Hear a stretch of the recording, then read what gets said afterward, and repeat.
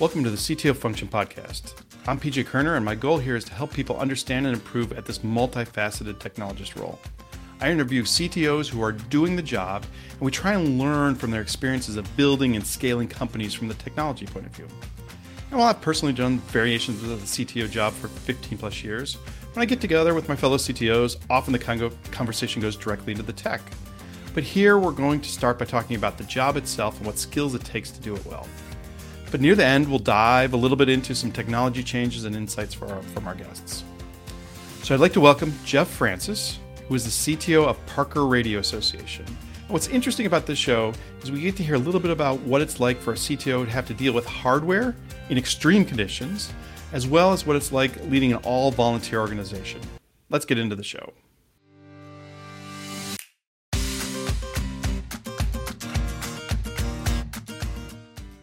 So I'd like to welcome Jeff Francis, who's the CTO of the Parker Radio Association. Welcome, Jeff. Thank you. Good to be here.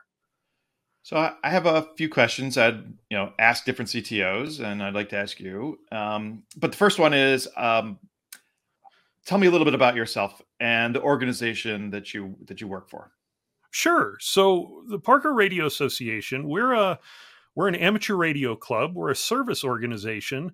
In a few respects, we're a little bit like a Lions Club or a Rotary Club. We provide things like emergency communications for natural disasters, for power outages. We support community events that need communication. For example, we support a 100-mile bike ride every year and provide for the safety and well-being of all the riders, covering all the areas where cell phones don't work. So we're also, of course, a hobbyist club. Amateur radio is a huge hobby. There's 700,000, a million hams in the country. And we provide training, we provide education, we provide just a fun place to be part of your hobby.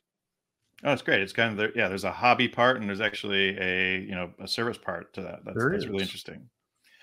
So I have a friend who, says there's 1,000 ways to do the CTO job, and that's part of what this podcast is, to explore some of those. But what are your thoughts on exactly what a CTO does? Like, what do you do as CTO in the job itself? So we have about just to put a perspective on it, a size perspective, we have about a little under 300 members in the club, about 270 members, and I do some traditional CTO things, right? The forward-looking visionary, trying to figure out where we need to be in 5 years, looking at new technology, that kind of thing.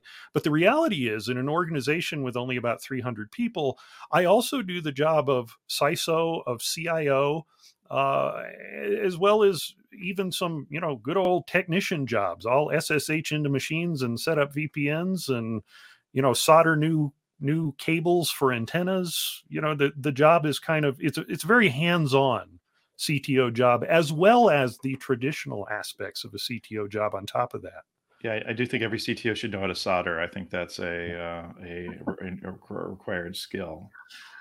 So actually, that's my next question is, like, what kind of skills do you think CTOs need to be good at the job? And think about this. There'll be people watching this who are not yet CTOs, right? Who want to sort of become CTOs. Like, what skills do you have to have? And you could also think about your time up to this. Like, what did you have to learn to be good at this job?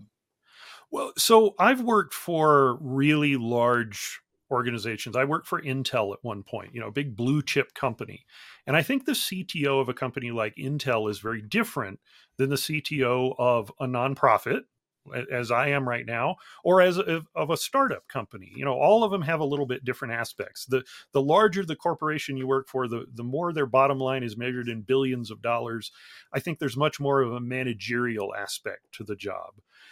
As you move down the scale to startups and nonprofits, I think there's a whole lot more technology involved in the job. No matter where you come from, the best CTOs I've ever known and worked with all started as engineers. They're all able to get down in the weeds, maybe not actually sit down and write code or build circuits, but they can at least have architectural discussions with people, at least talk about high-level architectures, about how things fit together. They need at least that understanding of the technology, because otherwise it's hard to look into the future and know where we're going to go if you don't even understand what state of the art is right now. So maybe you don't need to be a current programmer. Maybe you don't need to sit down and write code every day or every week, but you need to have written code at some point, I think, if you're the CTO of an organization that writes code. Likewise, if you build electronics, you probably should have been an electrical engineer at some point, so you can at least have discussions about what it is that you're building and where it is you want to go, what's possible versus not possible. That's my opinion. So what is it that, I mean, because so if you've done that in the past, how do you sort of stay grounded in, like, with that? Because as you know, like, if you were to get the, so if you were an engineer and then you Right. become a CTO, then over time your engineering skills kind of Deteriorate, potentially, they get a little old, which is kind of why I'm talking about, you need to be able to have the architectural discussions, maybe not the implementation discussions. For the most part, technology kind of grinds forward, getting more and more advanced, getting better and better. And then occasionally you have a step function, right? And that step function is a whole new thing that perhaps you'll have to sit down and learn something new in order to have the right kind of conversation with people. But until you hit one of those step functions, if I learned programming 20 years ago, I can still have a very reasonable architectural level programming discussion with programmers. Now that AI and machine learning has come along, that's a step function. It's completely changed the way we look at the world.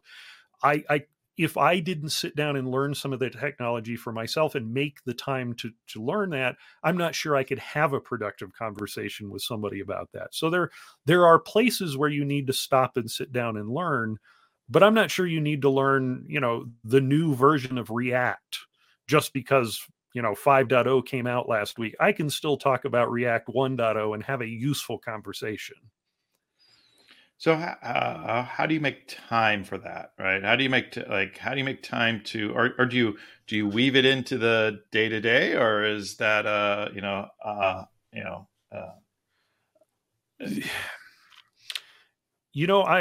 I still have a family. I still have one kid at home. We have pets. We have livestock. It's I have hobbies, right? It's hard to work all this stuff in, and sometimes the answer is I'm sitting in my Archie Bunker lazy boy chair upstairs reading a book until 1 o'clock in the morning. Sometimes that's just how it works. I would love to say I'm able to work it into the day to day and do a little here and a little there, but sometimes your hair's on fire, and that's just not an option. So there's a lot of late nights. Fortunately, my wife is in somewhat the same position, so she's not offended when I do that because she's kind of doing the same thing. yeah, I do notice you have a few books there on the shelf. So I like books, as you might notice. Yes. before I was going to try and pull out. I have a programming serial communications book, and the best thing about the book I got, I don't know what year it was. It was in the 80s or something.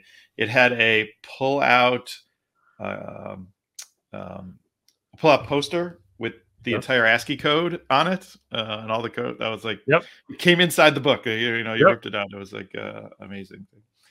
People forget back in the 80s, we couldn't just look on Wikipedia to look up an ASCII table at the spur of the moment, I off the know. cuff. Right now, if I can't remember the ASCII code for a pound sign in literally 3 seconds, I can look it up. And in the 80s, you either knew it or you had, one of a very few rare books that might have that in it, or it was a trip to the library. Yeah, that's why I had my poster.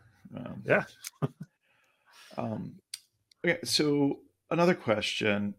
Is there some kind of philosophy or framework where you use as CTO to do your job?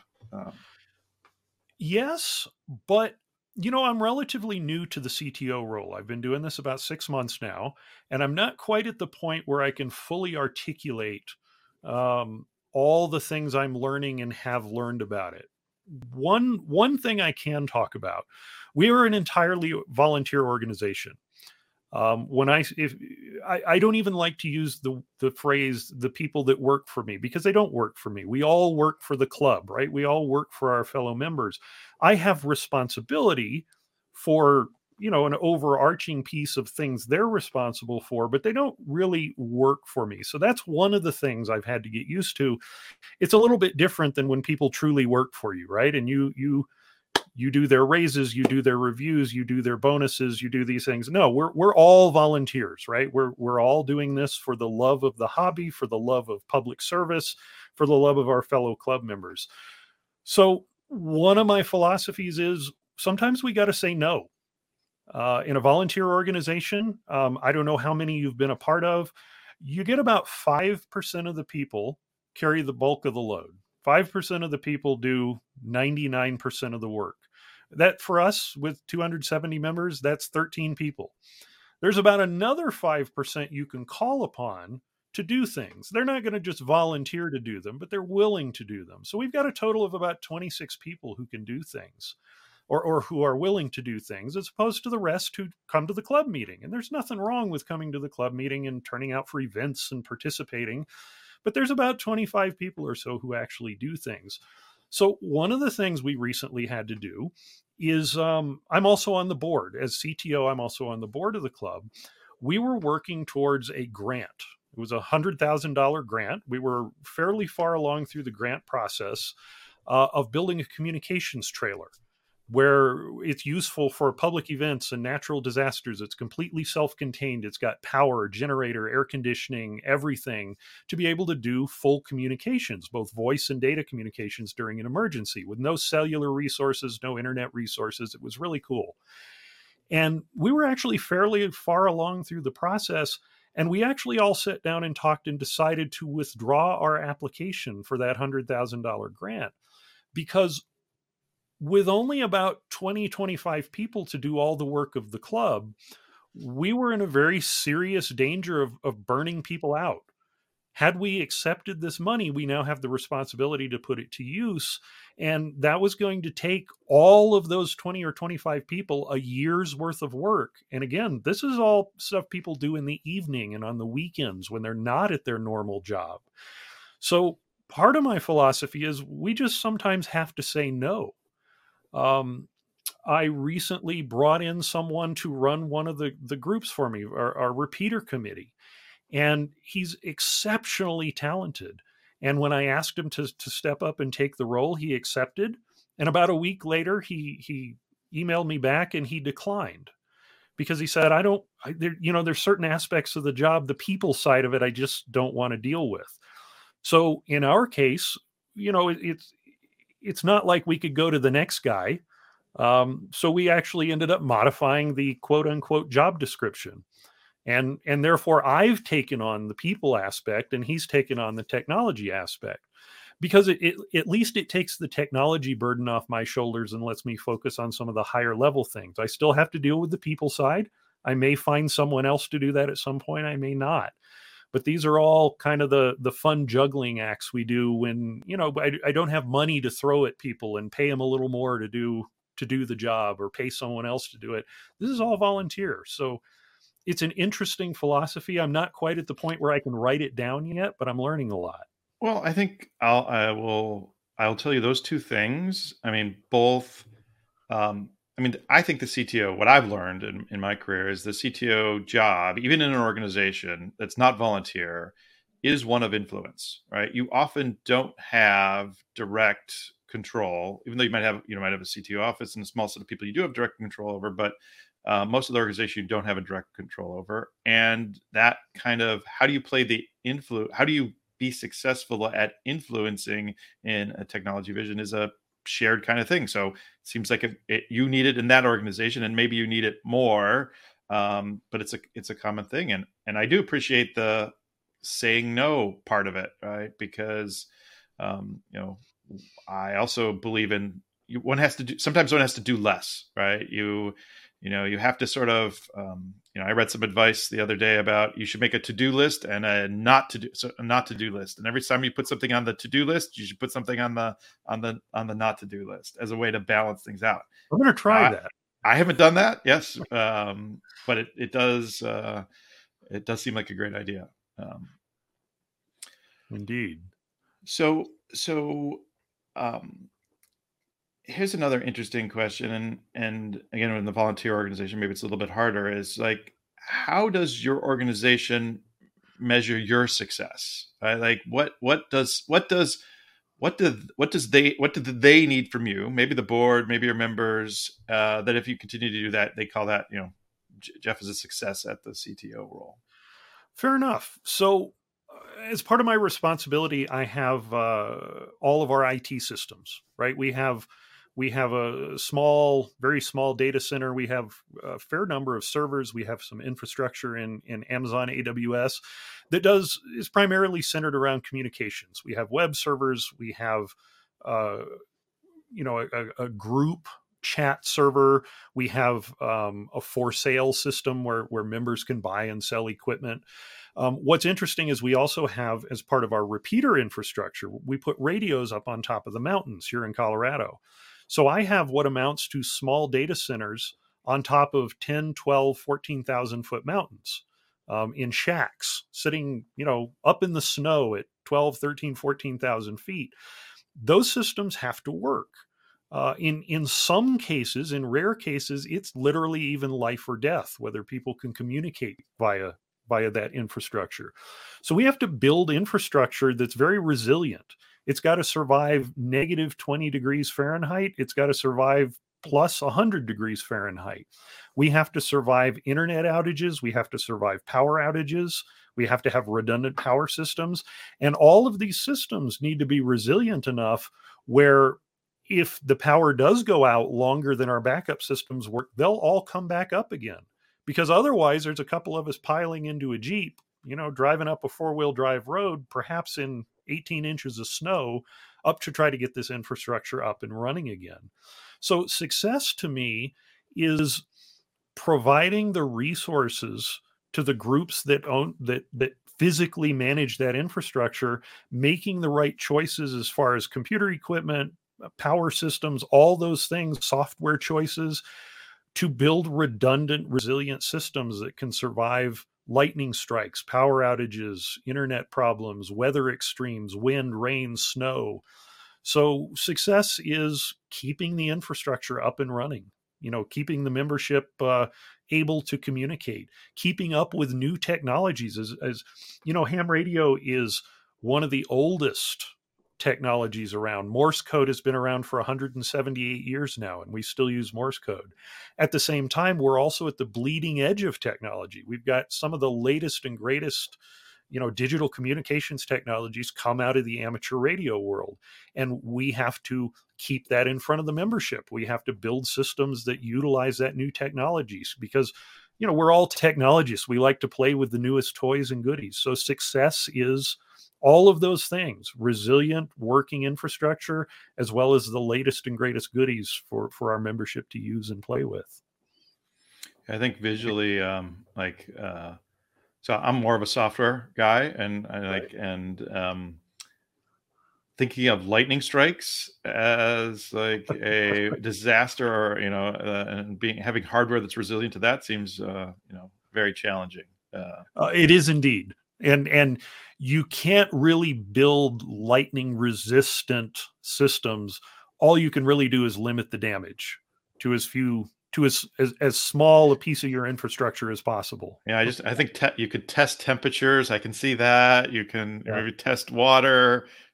Testing lightning is another. Or could be fun. I guess you test it in the real world when it happens. You do indeed, yes. So another question back to the role is, there's always this interesting balance, and we hit on it a little bit before about depth versus breadth, right? Like, because you do need, and I think we talked a little bit about the depth that you need, right? You need enough, right? When you talked about having been an engineer and like being able to talk at the architect level, and what is the breadth angle? Like, how do you sort of see that? Because you can't know about everything, right? Like, so let's see. Let me think this through a little bit. I think you need to be able to have at least an intelligent conversation about everything that your organization does. If there's something you're starting to do as an organization that you don't know, I think it's my responsibility to go learn it. Perhaps not to the engineer level, but at least to the architecture level, where I can at least talk about how does this fit in with existing systems? what kind of budget is this going to require, right? How much money?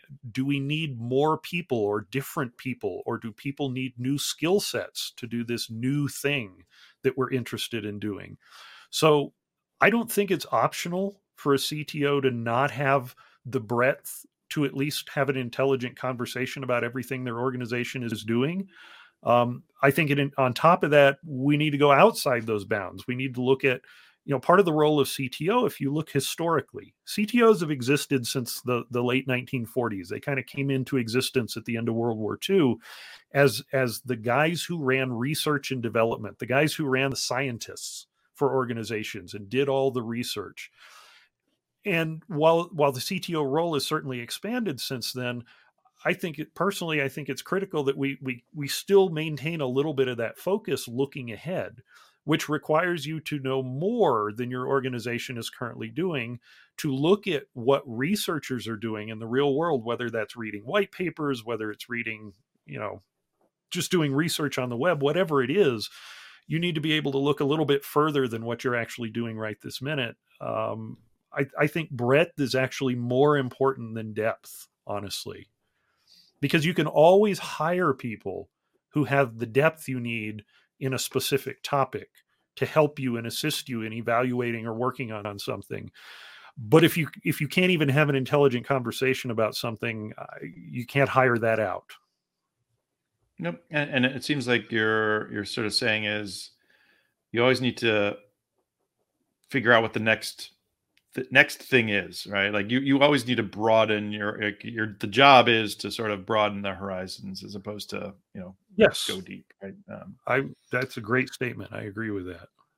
And I do think there's a balance there, because there has to be we already talked about, there has to be the anchor. Like you have to have the conversation. I have seen people who just go too broad, right? And they don't have, they go into areas and they don't have the technical depth. And that, I think that does become a problem.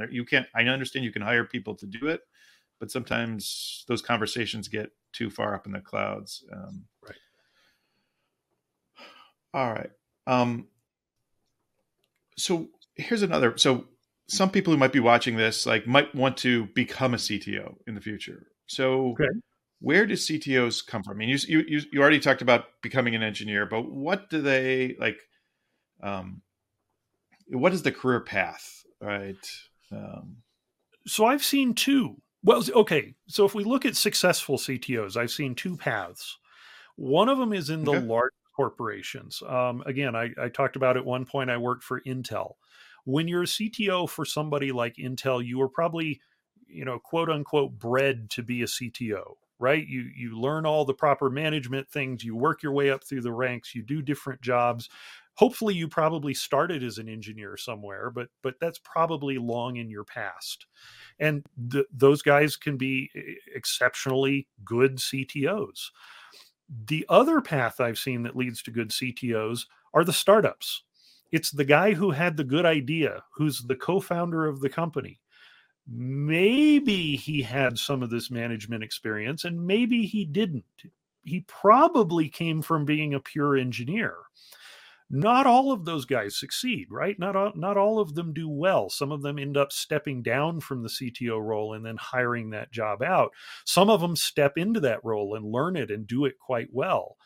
But those are the two paths I've seen. The second one is a little bit dicier because you're kind of skipping over some of that learning that a lot of the higher, multi-billion-dollar corporation CTOs have. You probably haven't been to business school. You probably haven't done some of these other things.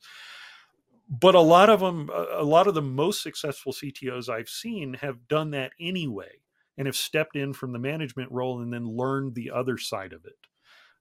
Personally, I'm too new to this role. Again, I've been doing this about 6 months to say whether or not, how this is all going to work out. But that's what I've seen in terms of success.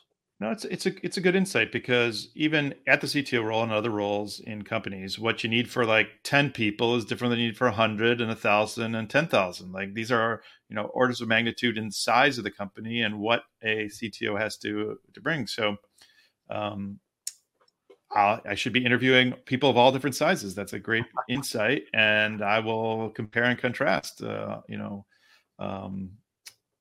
different types of organizations and different sizes of organizations. Um, I did have there was somebody I saw who, like, on their LinkedIn profile had hands-on CTO, Okay. and this confused me because to me, like that, back to that, being grounded, if being grounded and being hands-on to some degree, like as you just mentioned, soldering before, things like that seems to be a requirement. I don't know why they had to put that in their title. Why do you think that might have been? Like, there must be some other kind of CTO that is not So hands-on. I don't know. So obviously, I've never been a blue chip level CTO, but I'm envisioning, right? I'm envisioning what these guys do all day, and I kind of suspect they're in meeting hell, right? I kind of suspect they spend their days in meetings. They spend their days managing the people that manage all the different aspects of the organization and progress. And again, I'm speculating here, but I'm imagining these guys probably don't sit down and write code.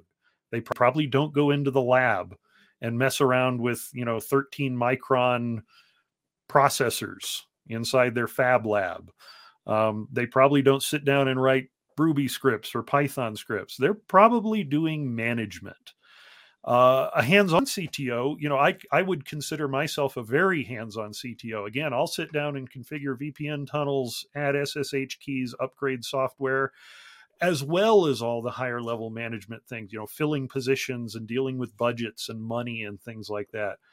Um, I'm speculating a little bit here, but I'm guessing it's the guys in the larger organizations who simply just don't have time to walk into the lab and do, what I would call real work, right? Yeah. Yeah, there's walk in the lab and sit down and touch the stuff and do something, or just walk by the lab. It makes sense. Yeah. So, what? So, changing topics a little bit. Sure. And we talked about this a little bit. What do you consider the role of the CTO as it relates to innovation, right? And you mentioned this a little bit, early on, but let's just talk about forward-looking, about, innovating. How do you sort of see, whether it be what you do, or the role in general around innovation? Sure. So, again, the CTO role kind of evolved in the late 40s, early 50s as the guy who had all the gray beards, right? The mad scientists who were inventing things and filing patents and mixing chemicals together. The CTO role stems from innovation. That is its roots and its foundation. The CTO role, again, has morphed. It's grown. It includes a lot more than it did back in 1953.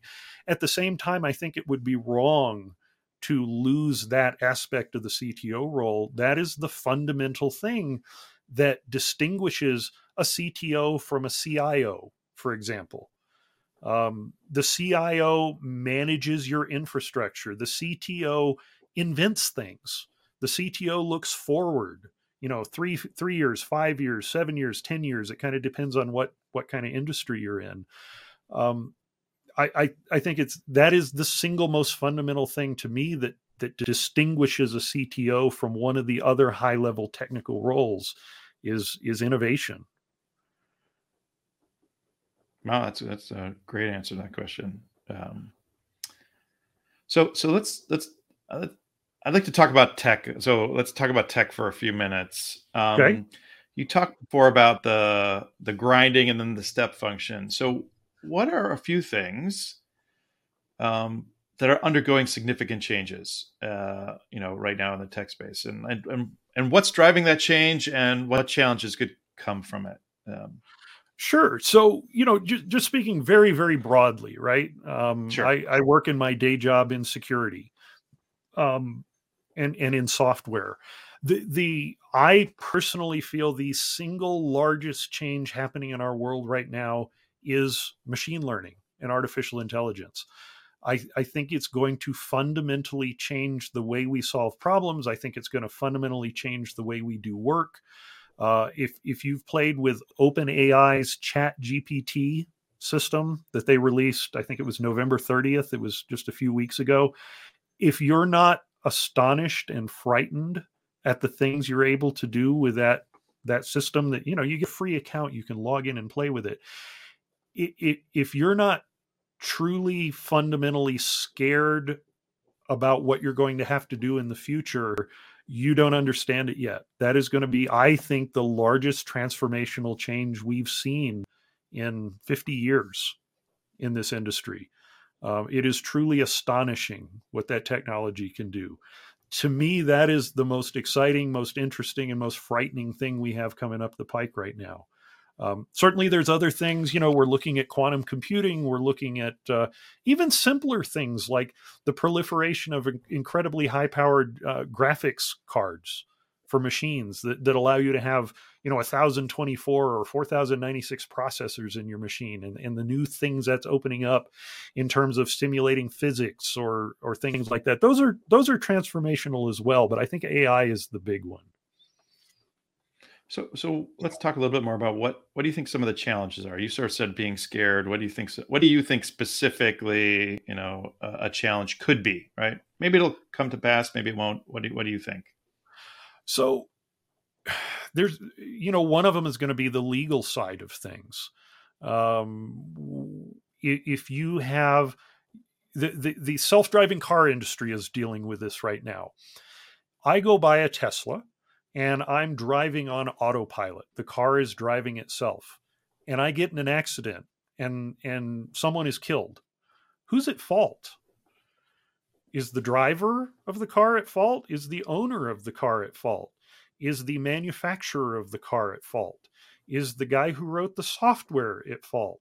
Is the repair guy at the dealership who didn't upgrade the software when he should have at fault? Those are all challenges we're going to have to figure out at some point, and that's got to grind its way through the legal system, and that's going to be really interesting. And I don't think that's limited to just self-driving cars.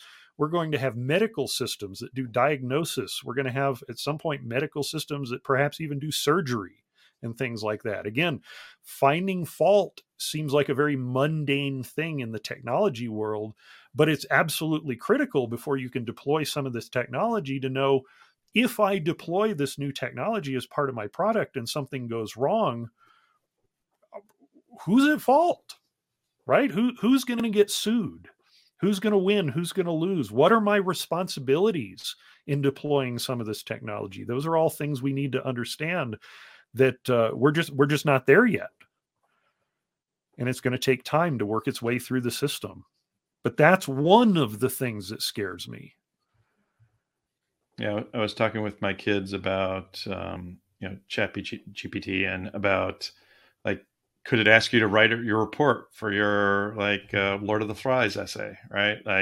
And then how is a teacher gonna if it's so good? How is a teacher gonna find that this has been, plagiarism was you were copying things, right? So they have all this plagiarism software, so teachers can figure that out. But now if it's AI generated, how are they gonna solve that problem? That's right. Another one of accountability, right? You're talking about responsibility and accountability. It's a different side of that. Yeah, there's moral aspects to that. There's ethical. We're just going to have to. It's almost like we've invented new people. Do they have rights? Do they not have rights? Who's responsible for what? It's going to be fun to figure all this out. So so you talked a little bit about graphic cards with a lot of processing. Yep. Any other kind of major, change going on that you're interested in, even in your domain, right? Well, so I can't pass up the opportunity to talk about quantum computing, right? That's fundamentally going to change cryptography, among other things, in enormous ways. Yes, we're developing new algorithms that are, quantum computer resistant, but we've still got a legacy of, how many trillions of terabytes of old encrypted data that's still floating around the internet that will be instantly readable, that we thought was safe for 1 million years. So those are all fun things we're going to have to figure out. In my world, in the radio world, we have, here's one of the things I'm literally dealing with today, on my week off from work. In the radio world, there are standards for digital communications for small handheld radios, for the members to talk to one another. And it's kind of like Mac, Windows, and Linux. There's multiple standards. They're all fundamentally similar, and yet they're incompatible. And so, part of the organization goes off and buys this kind of radio, and part goes off and buys that kind of radio, and part goes off and buys a third. And now they all want to talk to each other. So one of the things we're working on as an organization is bringing those three technologies together, doing the audio transcoding from one to another, and building a system where people who buy radios from brand X can talk to people with radios with brand Y. And that's not unique to us. There's other organizations working on this as well, but that's one of the interesting technological challenges that we're working on today. The technology is moving forward. It's moving forward quickly, but it's on multiple branches, multiple incompatible branches. Interesting. And we're trying to reconcile some of that and find a way for it all to work together.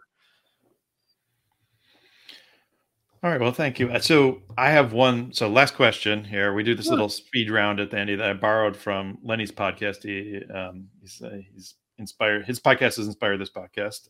Okay. So 4 quick questions. So what's one book you recommend? Okay. I can't recommend. So I love books, right? If you look behind me, obviously I love books. As a CTO, the single most valuable resource I've found is a thing on GitHub called Awesome CTO. And Awesome CTO, if you do a Google search on it, will bring up a list of books, a list of articles about everything you could ever want to know about the CTO job from dozens of different perspectives, people, technology, money, budgeting, all that stuff. That's what I would recommend. That's what I've been learning from in my new role as CTO. Great reference. What about a podcast you love? So I'll be honest, I stopped commuting about 10 years ago and have worked from home ever since. And I don't listen to podcasts anymore because that's something I used to do in the car. It makes sense. What about a movie, TV show? Movie, TV show is easy. I love Mr. Robot. And the reason I love Mr. Robot, besides the great story, is it's the only technology-related thing I can watch where I don't get angry. Clearly, when they created that show, they hired some people who actually understand computers, networks, security, and they actually listen to them. And so when the main character sits down and starts hacking into a system, he uses the same tools I would use and even uses the same command line. So I love Mr. Robot for that reason, is I can watch it and not be angry. All right, last one. So what is one tech that you love? And it could be a consumer tech you have, but like if it's like the thing you want everybody to sort of know about that you just kind of discovered. I love radio, right? This is my number one hobby. I absolutely love all aspects of radio. I love having a Morse code, communication with a guy in Australia at 3:00 in the morning. I love talking to my friends around town. There's so many aspects to the hobby. There are over 20 ham radio satellites in orbit, and I can have conversations with other people using satellites that are owned by amateur radio operators and amateur radio organizations. Radio is fun. Bouncing signals off the moon.